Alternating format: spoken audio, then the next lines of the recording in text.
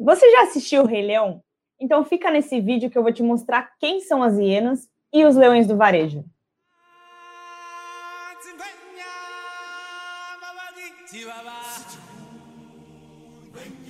Brincadeiras à parte, o filme Rei Leão pode nos ensinar algumas histórias sobre a cadeia alimentar. Basicamente, o mais forte, o mais estratégico, sempre ganha.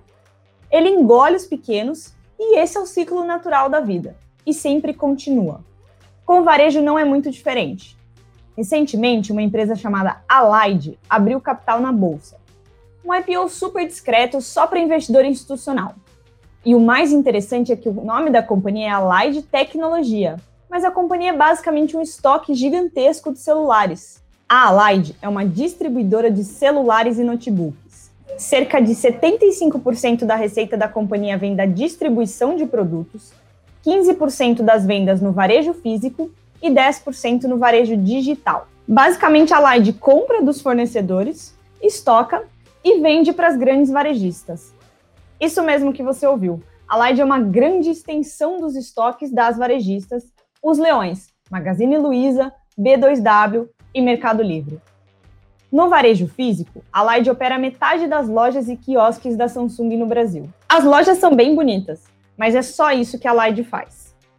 No varejo digital, a Allied é seller das grandes varejistas e opera o site das operadoras de telefonia, Claro, Vivo, TIM e Oi, para vender os planos de telefone. Exatamente! Não tem nada de tecnologia na distribuição de tecnologia. Você sabia disso? Não, eu não sabia. Você sabia? Não, é claro que não. Ed? Claro, a companhia tem o seu mérito.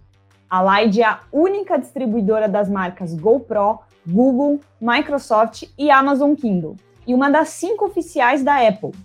Cerca de 15% dos celulares, notebooks e videogames do Brasil são distribuídos pela companhia. Hoje a Allied conta com 1.800 funcionários, 256 pontos de venda em 15 estados brasileiros. A Allied compra, estoca e revende mais de 9.000 SKUs. Sua logística é terceirizada, mas a Allied possui 5 centros de distribuição para atender mais de 3.000 varejistas.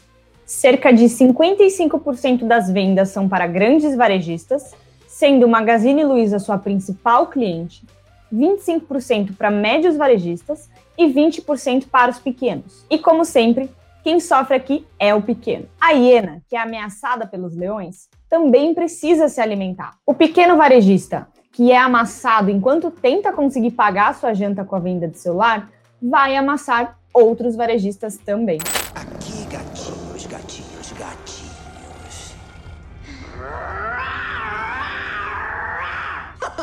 É só isso. Faz outra vez. Vamos. Se você parar para pensar, a Allied é a melhor amiga da Magazine Luiza. Melhor cliente, estoque barato. É maravilhoso para a Magazine Luiza ter alguém assim por perto.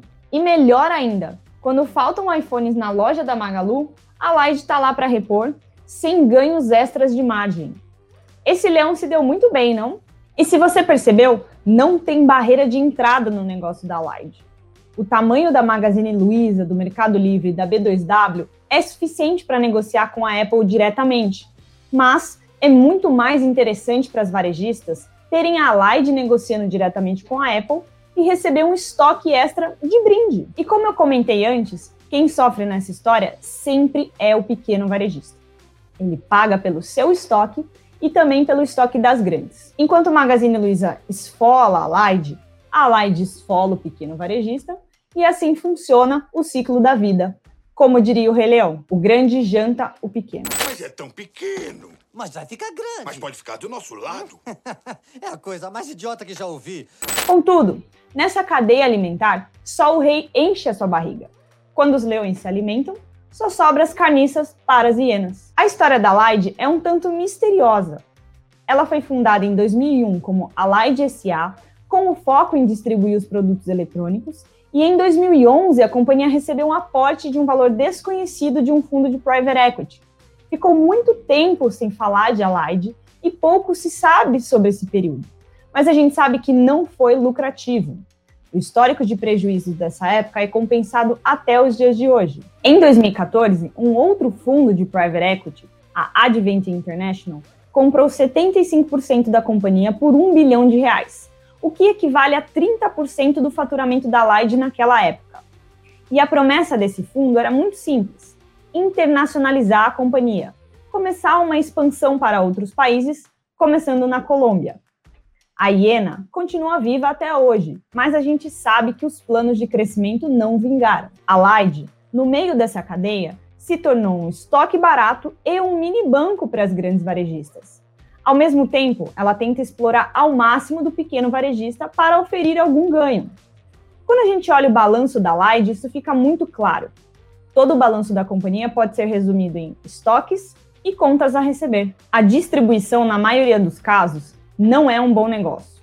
Mesmo comprando grandes volumes, com desconto geralmente de 10% e esfolando os pequenos, a Allied ainda possui margens reduzidas. Basicamente, o negócio vai bem quando o varejo vende mais.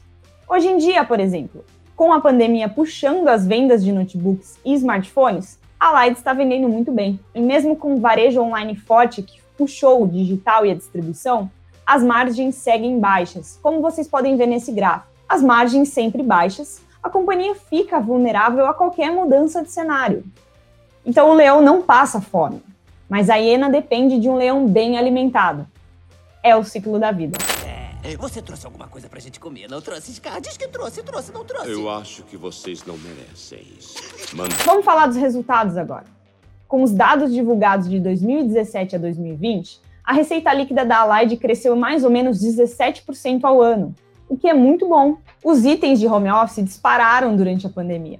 E a Allied surfou esse forte movimento, que trouxe o crescimento de 29% na receita líquida somente no ano de 2020. Cerca de 83% dos custos da companhia são custos de produto e frete, como a gente pode ver nesse gráfico. Com isso, sobra muito pouco para o bolso da Allied.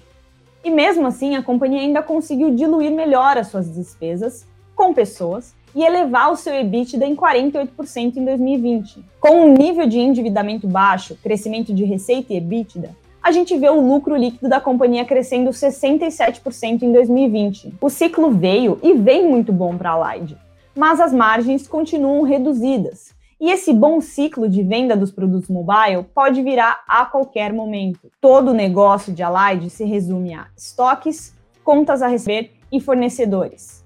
Mas com a explosão de vendas de notebooks e celulares durante a pandemia, a gente vê um ciclo extremamente positivo.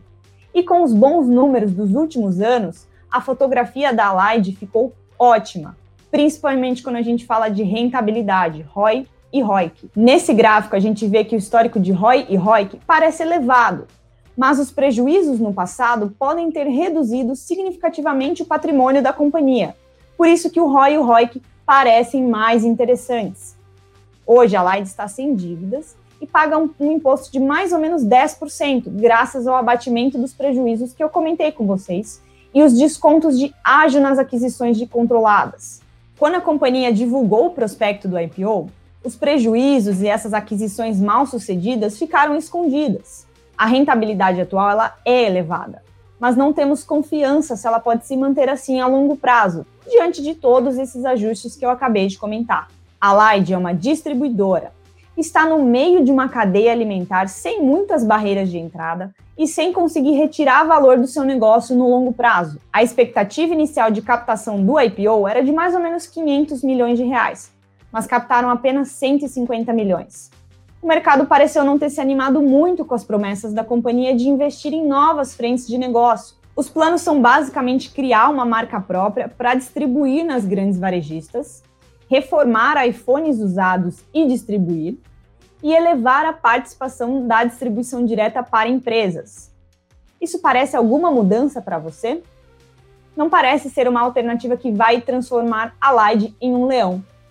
E a hiena, no final das contas, continuará sendo uma hiena.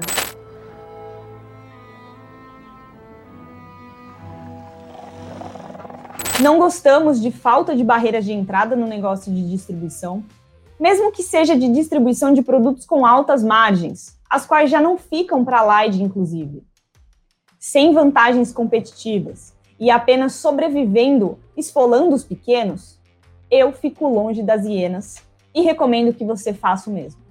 Procure sempre os leões. Fique longe de Allied. É por isso que estamos na rabeira da cadeia alimentar. Odeio essa rabeira. É? E se não fossem aqueles leões, a gente podia estar numa boa. Cara, eu odeio leões. E é isso aí, pessoal. Como sempre, deixem seus comentários aqui embaixo sobre quais empresas vocês gostariam de ver no canal. Um grande abraço e até a próxima!